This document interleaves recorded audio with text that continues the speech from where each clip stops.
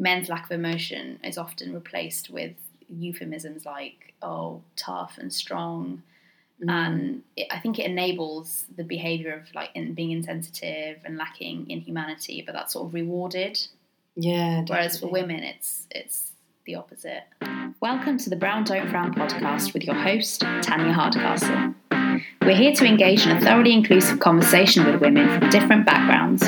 Shaped by our cultural, racial and social experiences, we share our stories. Good evening, fellow podcast listeners. I'm joined by the wonderful Heather Waterfield. Thank you so much for coming.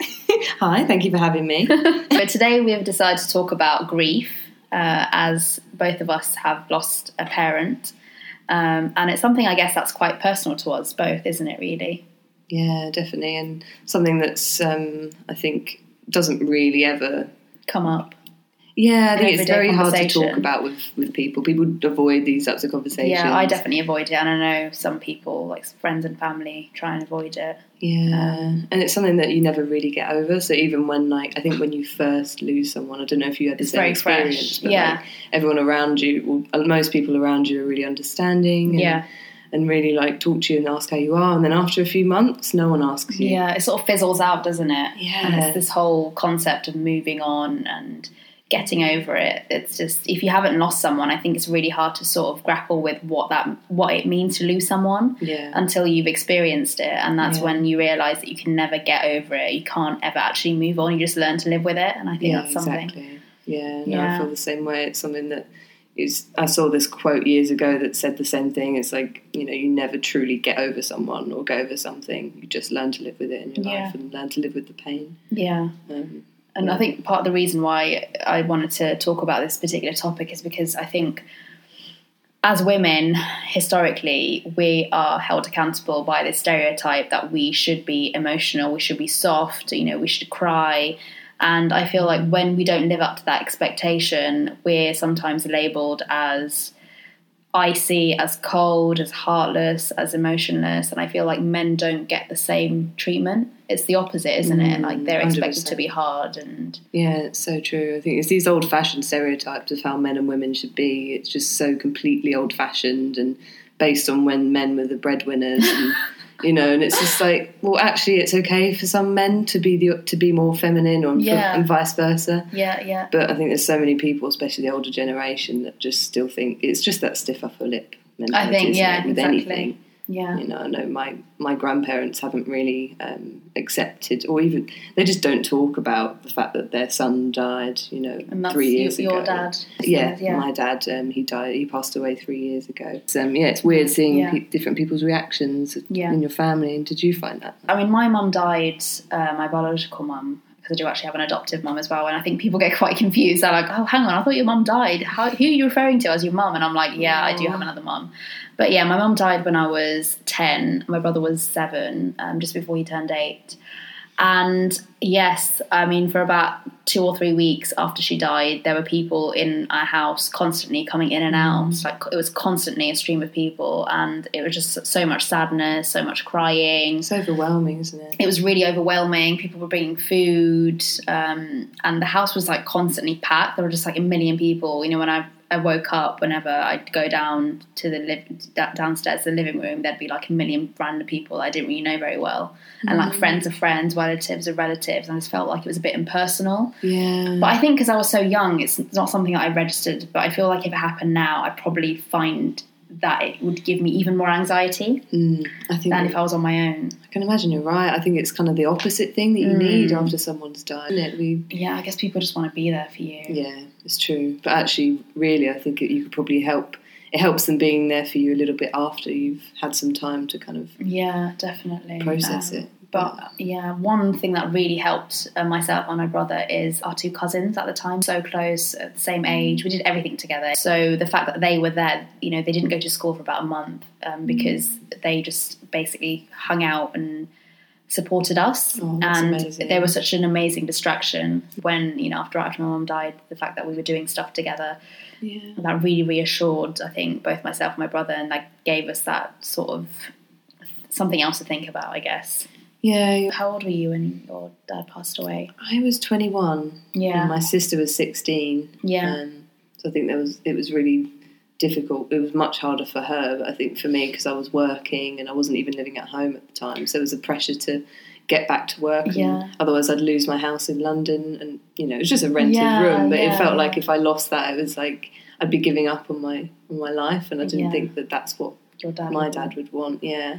So it's kind of, I didn't really allow myself very much time to get over it. But I think it helped me. Even at the time, I think I felt like, you know, maybe I was like, you know, maybe it was something I should be spending more time, you know, grieving and sitting around and being sad. You do feel a bit guilty, don't you, sometimes? Definitely, Yeah, I had a similar thing as well, because more recently my grandmother passed away, and I was the same as you, so I went home up north, which is where she died, because she was living with my parents at the time, and I was there for a few days, but then I immediately was like, because I just started a new job as well, and I was like, I need to come back, I need to, you know, I'm going to lose this job. And obviously my work at the time completely supportive. They're like, take as long as you need. But for some reason, I just didn't let myself have that time. I just thought I need to go back to work.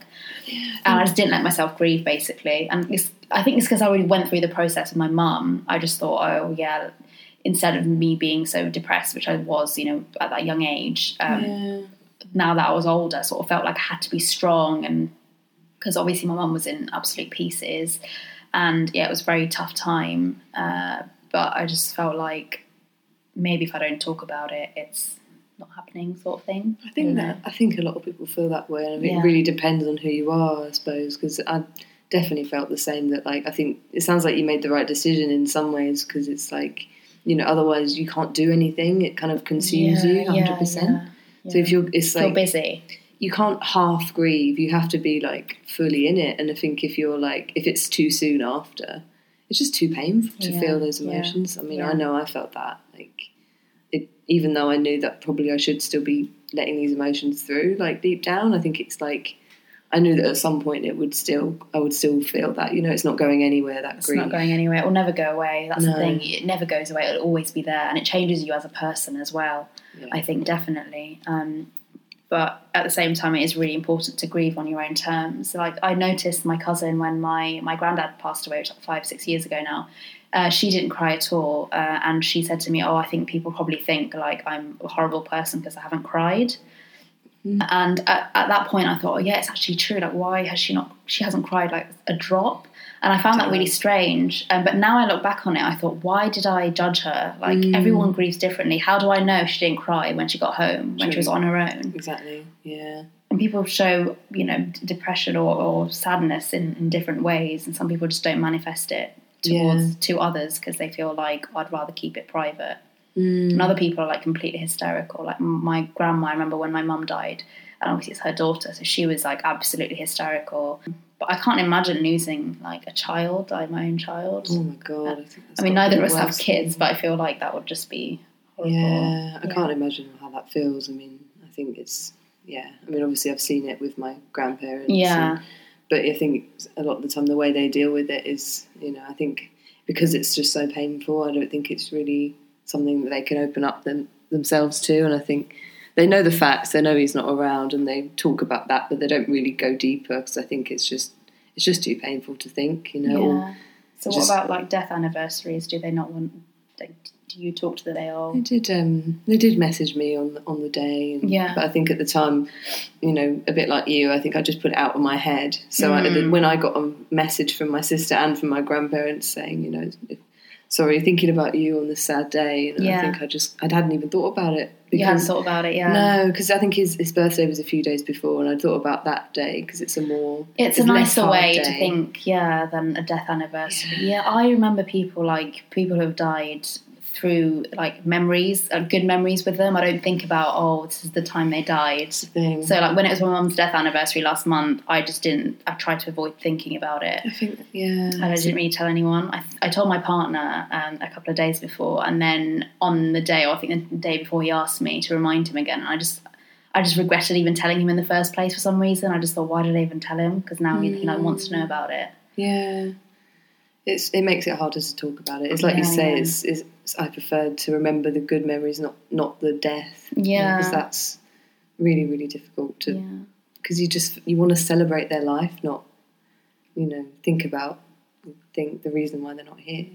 it definitely is a defense mechanism. And when I was younger, I didn't want to talk about it because I didn't want people to have a pity party. Like, for me, I just felt like, and I think you mentioned before that a lot of the time, if you're in a place of work and in your profession, it's hard to show emotion because you're worried that someone might think it makes you vulnerable and, you know, less capable of doing your job or something. Exactly, yeah. I definitely felt that kind of pressure to just stay strong. And because you were working, weren't you, when it happened? Yeah, because as I said, after, I think I was off for about a month after he passed away. Yeah. And then I went back to work, and it was just a very low-paid job and nothing special. But I think I did that for a few months because obviously I wasn't really in a place to do anything else. But I think after a while I didn't really have any money, so I needed to go for something that was, you know, better paid. Yeah. And then after that was where the pressure came. You know, it's like I've got this better job now and I can't let on how I'm really feeling. Right. Even though the company I was working for were actually supporting,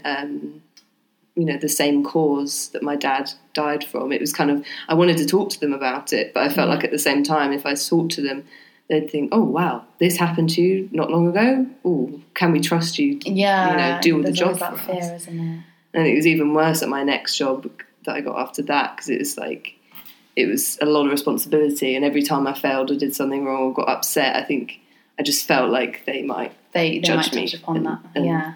I remember my boss once said to me, you know, I'm worried about your mental health, when I was sad one day, and I was just like, wow, you just don't understand what it's like at all. Yeah.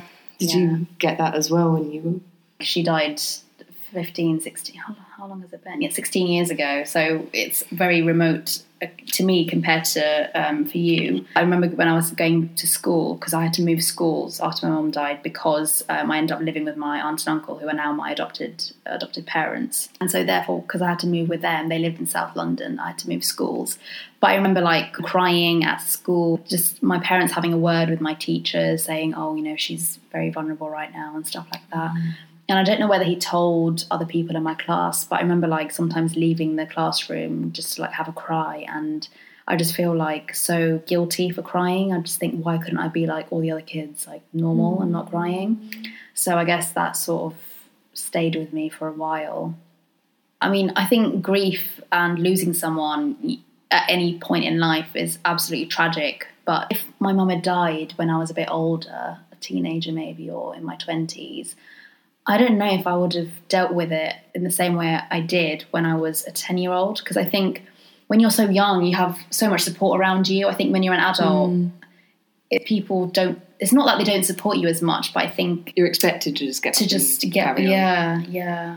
I've not had a mum for longer than for how long I did have a mum. Yeah. So 15 years of my life, I've not had a mum, whereas the first 10 years I did. So it's like, I've learned to cope with it a lot better, but I don't talk about it with many people. I don't talk about it with my adopted parents. I don't talk about it very much with my brother.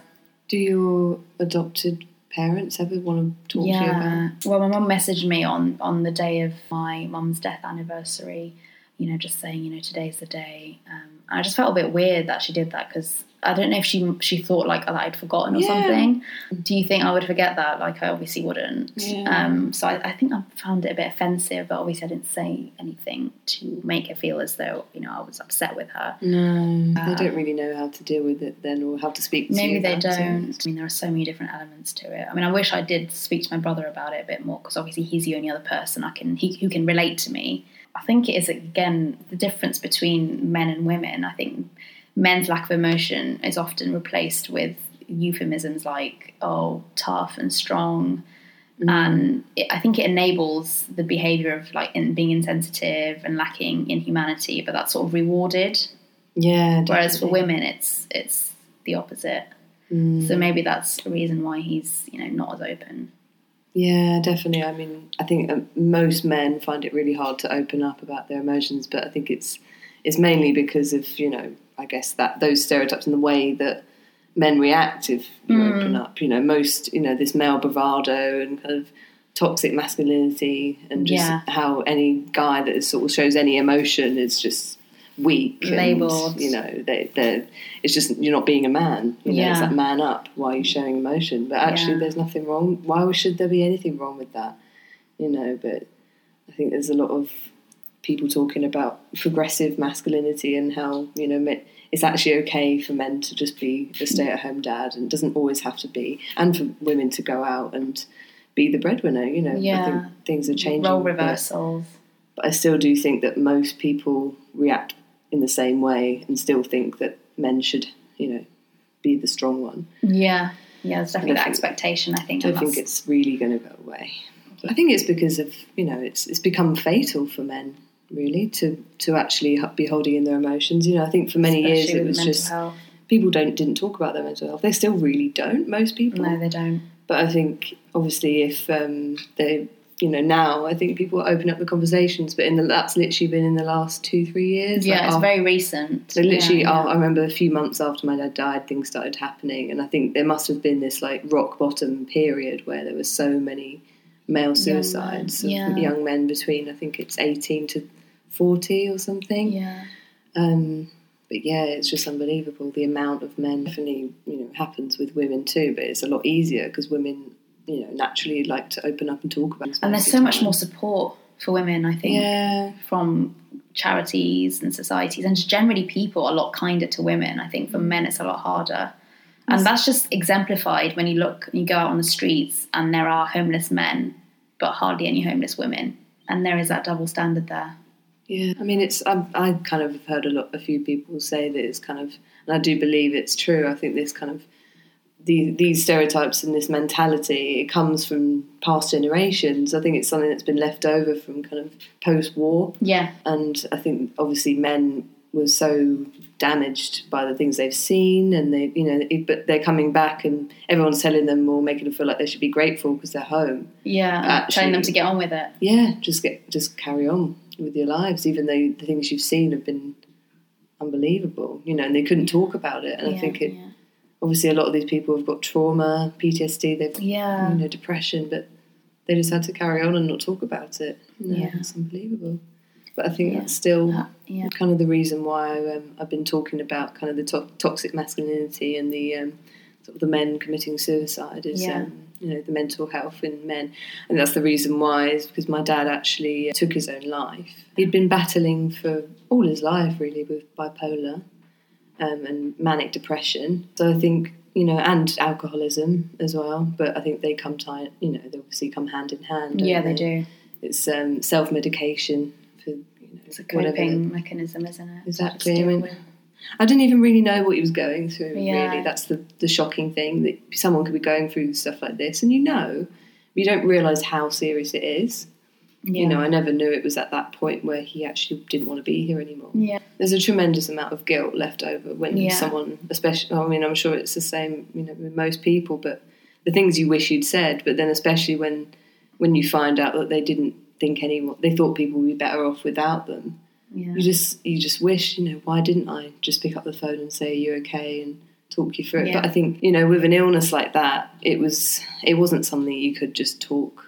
I haven't met many people that have dealt with it, mainly because people don't talk about it. Do you think it is because of this toxic masculinity breeding society that we live in that made your dad think, it's not worth me talking about it because no one will take me seriously? I 100% believe that. I mean, well, I believe that society kind of has basically made it seem that, you know, it's a bad thing to have a mental health problem, and obviously it's not a good thing. No, but you know, to talk about it and, you know, to show your weakness and you know, your vulnerabilities. You know, it's been bred into them that they think that, well, we can't talk about how we feel. We can't say I'm feeling this sad. You know, I have to, because obviously, well, for him it was the same. He had a job and he didn't tell anyone at his workplace about it.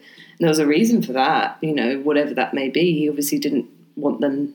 You know, same thing that I felt probably, that he thought that they probably wouldn't want him around if they knew he had this problem. Yeah, and like you said, you know, the whole mental illness stigma has lessened only over the last couple of years. Yeah.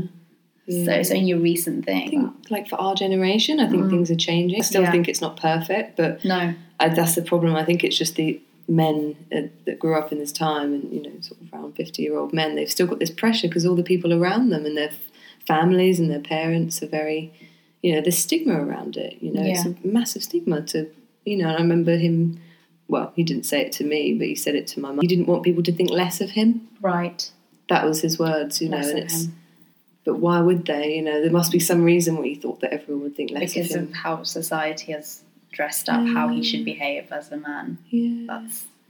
That's the sad fact, isn't it? And in a lot of ways, women are sort of mirroring that sort of nature, because there is this whole superwoman type persona that we're seeing a lot of women carry, holding it all together, you know, being working mums, you know, having a career, having children, dealing with grief, dealing with loss of parents and grandparents and things like that. And I mean, do you think that's something that is going to continue? Because of social media, there is this perception that we need to live perfect lives. I feel like that is changing, because I just don't think it's really That's not sustainable. realistic. Yeah, it's not sustainable. You're right. Yeah. I think you know, we all, and obviously it doesn't help when someone's feeling down. I think it's probably worse to go on social media and see everyone with these perfect lives and think, why am I like this? Why am I alone in the world and not I'm the only one dealing with this? Yeah. So if you go on there and go on social media and you see someone that you really admire talking about their weaknesses, that could actually really help you. And you could think, actually, well, if this person's dealing with that and they got through it, then I can as well. Yeah. Like we said about the older generation, they're dealing with it because of the stigma. I think people now, younger people, are dealing with it, women and men, girls and boys, because of the pressures that they're you know, from everything around them. Because we're so connected compared to what we used to be. And people's lives are so transparent. Yeah. Do you think we should embrace our humanity and be more open when it comes to showing grief? I mean, I think it is down to personal choice at the end of the day. And I think, as we both discussed, we're both quite private when it comes to grief and showing emotion about losing loved ones.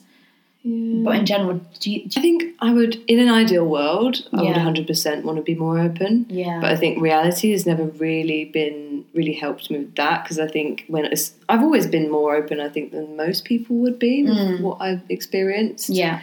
And I think most people, because obviously there's a stigma around it, there's also wanting to protect my dad from that story. Right. But also I feel like if I tell people about it, then it may it may help someone else. Because I've spoken to people that have said, oh, my dad did the same thing. Right. You know, I've met a woman who dealt with that, and we never even spoke about it, but I just knew that, and that's what brought you closer. Yeah, as in she told me that. We've never spoken about it since then, though. Yeah. But I think it helps to know that, you know, other people have dealt with that. And I think even just speaking to people, you know, I know at work, speaking to people, I found it really hard. People just didn't know what to say. And in general, people didn't know what to say. Yeah. But I think... That's really interesting that you mentioned, because I've never mentioned it to any...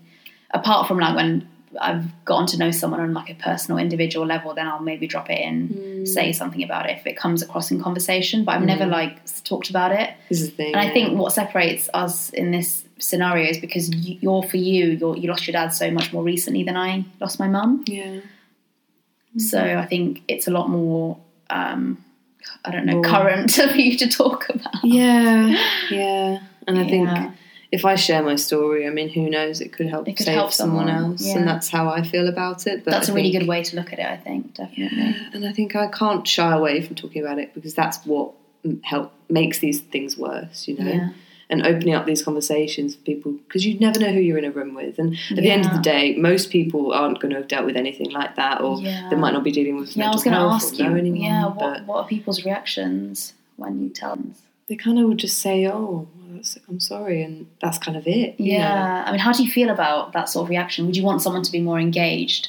Or do you, at the same time, because I appreciate that sometimes it can be really awkward for someone that you don't know very well, or just even friends, if you mention it, they just don't know how to respond. They don't want to offend you. But I think it's nice to have someone engaged. I think it's really weird when people don't know what to say. And, you know, no offence to anyone who, you know, struggles with that, because I know if you haven't dealt with that, then fair enough. Yeah. But if someone's opening up to you and telling you their story, or their father's story or their mother's story, then obviously they're open to talking about it. Yeah. Otherwise they wouldn't have brought it up. They wouldn't, yeah. Because if you wanted to deal with it just solely on your own, you would. But if you're talking to someone about it, then I think, I mean, obviously, like, it is really hard, and you don't want to hurt someone. And if it's just like an accidental thing, like someone says, oh, like, are you spending Father's Day with your dad this weekend? Yeah, and you go, well, no, I don't have a dad. Then obviously that's a very awkward situation. Yeah. You might not know what to say. But if someone's actually opened up and said, you know, this happened to my dad, and it's It'll be nice really for them shit. yeah. You know, it's just nice to hear someone say, like, I'm really sorry to do that, but maybe something more than just silence, you know, or silence, or because just a weird glance. Yeah, like lack of eye contact. Like we should, in all, imagine if everyone could just be more open and be more kind to each other. And if someone's grieving, then you know they're gonna maybe just give them a hug. Like, ask them if they want a hug. If they don't want one, then that's fine. But like, sometimes you just bottles up inside. You know, I remember being at work one time after work and having some drinks, as you do on a Friday night, and we were all, had quite a few drinks or something. But someone started showing someone a picture of their dad or something, and being like, "Oh, this is my dad," da da da da. And I was sitting there just like. I was at that moment, someone who was sitting next to me had just left. I was just on the sofa on my own. I just started crying. Oh my and I God. just couldn't stop it. Right. And like 2 people noticed, and they were like, know "Are you about okay?" your dad? Yeah, they did know. Yeah. And I think that's why they noticed and why they knew instantly. And then like someone gave me a hug. And then my boss was like, "Do you want to go outside and chat?" Which was the sweetest reaction I've ever had from anyone, really. Yeah, that is. And really we went for a lovely. walk around the block, and he just spoke to me about it. It was like, "Yeah, I know." And like he was relating to it, but only because like his girlfriend's dad had died not that long ago. Yeah. And he said, "Yeah, my girlfriend had the same thing. You know, it's really hard sometimes. It just takes over you. Don't apologise." Like, because I think that's a lot. I don't know if you get the same, but when you get upset, I'm so sorry for crying and like burdening you with my emotions. Exactly, like, but all this emotional baggage. Really, why should we be apologising for that? You know, like we're just human. You know, why are we apologising for emotions? Why do we feel like we have to? But we do. We're not robots. No, exactly. So, we're not machines. I think I need to teach myself that lesson as well, because I love, I'm often giving people advice like you should just show your emotions, but I think I need to take a leaf out of that book. I guess when people tell me, they've lost a loved one or a relative, I usually come back with, "Oh, I've lost a mother, or I've lost, a grandparent," because I think that sort of opens up the conversation a bit more. Because someone. That's how I start off. Yeah, I agree. I think if you know someone can relate to you, it makes it a lot easier to talk to them. Yeah, because I think it always comes down to that. Like if someone's not dealt with that before, unless they're extremely empathetic, they don't really know what to say, and they don't know. They just want to tiptoe around you from then on. Yeah, Sometimes they don't even speak to you again because of it, and they're like, just in case they offend you or upset you. Yeah. It's like, I think it's almost like that thing of like not wanting people to think that you're weak. I think there is a certain element of that with work with them women too now. I think it's a cycle because you think, "Oh, I'm going to make someone feel awkward, so I'm just not going to say anything," and then it's just actually self-perpetuating sometimes. I don't know. Yeah, it is such a thin line, because I think with anyone, obviously opening up conversations to just being like, "How are you?" Instead of just being like, "Oh, how are you?" and not meaning it. It's like, "Yeah, but how are you?" Yeah, how like are really you? how are not you? just small talk, because it's serious stuff. Like when someone that says, "Oh, hi, how are you?" They don't even stop to hear what you said. Yeah, they're just like, "Oh, hi, how are you?" and they just walk off. And you're like, "Do you actually care how I am?" Or before you even said how you are, you turn around, they're not there. Would you say you're someone who allows yourself to grieve, or would you say you'd rather? Because I think I sort of let my seep out, like now and again. Like I'll think of a certain memory or something will trigger me, and then I'll just have a little cry. Sometimes you just have to let it come, don't you? I think it's the same with me. Like most of the time, I don't think about it. Most of the time, I'm like, "No, I'm fine. I'm not thinking about it." And then other times I'll listen to a song on purpose that I know is going to make me cry, one that's related to him, one he showed me. And I know I'm going to get upset, but it's like, it's fine, Sometimes you just got to feel that sadness. Otherwise it just bottles up. It does. And then you just come out and then you just have like a massive storm brewing and it just all comes out in one go. Do you ever feel the guilt to moving on? Because, and I use that term, but I don't really like using it because you can't move on, can you? Because it's just about living your life, isn't it? And sometimes, I do definitely feel that guilt. Like sometimes when you enjoy yourself or something, you just think, why am I, should I be crying instead? Yeah, it's true. But I think I always have to try and remember that I know that that's not what he'd want. No, exactly. I know that, like, my mother really struggles with that and sort of wanting to she just feels so guilty about different things and so guilty she couldn't have saved him that she just feels like, well, how can she really live her life? And I think obviously it was only 3 years ago, but it's taken her 3 years to actually try and think about something else and try and move on and live her life again. I guess we can both sort of say that there isn't a time limit to grief because it never goes away fully. It comes up, and sometimes when you don't even realise, you might be feeling down one day and you're like, and then, or if you achieve a certain milestone and you think, I wish this person was here to see it, they would have been so happy. I recently said to a close friend of mine, I think she was the only person I said this to other than my partner, and I just said, oh yeah, it was my mum's death anniversary or something, and she didn't respond to my message for like 3 days, and I thought, maybe like she feels awkward or she just doesn't care or something. But then she came back with a message and she said, oh, you know, if your mum was here, she'd have been so proud of you right now. So that was really nice to receive a message from her. But I also thought, oh my God, did I put her in an awkward position by mentioning it in the first place? Maybe she was taking some time to think about how to respond in a nice way. I don't know. How do you react to something so awful when you can't imagine what that's like? Most people don't have to. Yeah. Most people don't have to deal with that. No, luckily, they don't have to deal with losing a loved one early on. But when they do, I think it's. Yeah, I suppose it does in a horrible way. It makes you stronger, though, doesn't it? Yeah, absolutely. Yeah, it makes you more resilient, and that's not something you can learn. That's something you can only sort of grow from as you experience life, and that's part of the whole thing, really. Heather, if you want to extract a quote from a book that you recently read that really inspired you. Okay, well, I've been reading this book recently called The Art of Self-Invention. Yeah. And it's about image and identity in popular visual culture. But I think it's a really interesting topic for me right now, because I think I'm actually looking into kind of social media and its effects on our mental health. Well, I'm going to read the quote to you, and then I'll summarise afterwards. Yeah, so I think the bit that was really, really poignant for me was kind of talking about women sort of changing their identity based on the kind of emphasis placed on appearances by consumer culture dominated by the fashion, cosmetic, retail and advertising industries. Yeah.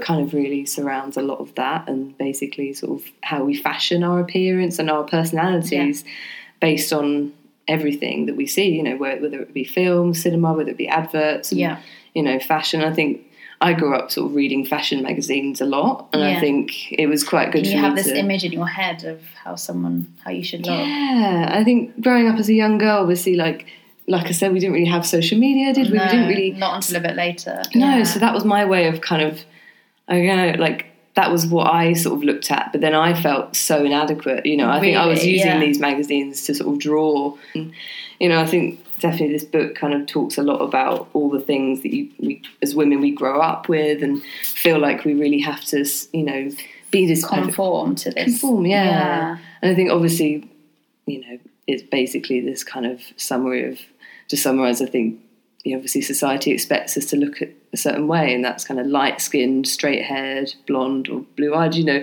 Obviously it's, you know what I mean? Like it's the ideal image, that's the completely. Ideal. And like for so many years, everyone has been, you know, trying to look that way. But I think it is, again, I think we're in times where they're changing, and I think, to be fair, like we probably have to lend quite a lot of responsibility to social media for that. Yeah. Because obviously now people can be like, yeah, but they can start questioning these ideals and be like, yeah, but it's actually stupid to say that all women are beautiful just because they're light-skinned. What? Yeah. You know, it doesn't make any sense. That's a massive thing. And you know, big conglomerates and corporations and cosmetics brands make money off the fact that women are so insecure through these skin lightening creams, for example. Definitely. Exactly. Yeah. But, you know, I think there was something quite interesting that I read about a while back, that was basically, that I forget where the source was, but it was kind of this story of these people that did a test that went and asked these young people in, like, I can't remember which country it was, but it was basically kind of this, you know, third world country. Right, you know, they showed them images of women and said, what do you think is beautiful? Yeah. And they pointed to all the curvy women and the larger women. But then after a little while, they showed the magazines with all these women in, and they did the test again. Right. And you can guess what happened. They changed their views after they'd seen these images. Based on what they saw, They changed, and they got showed the same pictures again, and they chose the slim women. Yeah, you know, how much does that taint our perceptions of what's ideal and what's perfect? It completely changes us, doesn't it? One glance, that's all it takes. But thank you very much for coming on the show, Heather. It's been a pleasure having a chat with you. Thank you for having me. Thank you very much to all our listeners for tuning in today. Take care. Bye. Thank you. Bye. Thank you for listening to Brown Don't Frown podcast. If today's discussion interested you or you want to share your story, we'd love to hear from you. You can find us on Facebook and Instagram by searching for Brown Don't Frown Podcast, and on Twitter at BDF Podcast. You can also reach me on my blog at tanyasweeklydose.com. Join the conversation using the hashtag Brown Don't Frown Podcast. Please like, share, and subscribe. Thank you.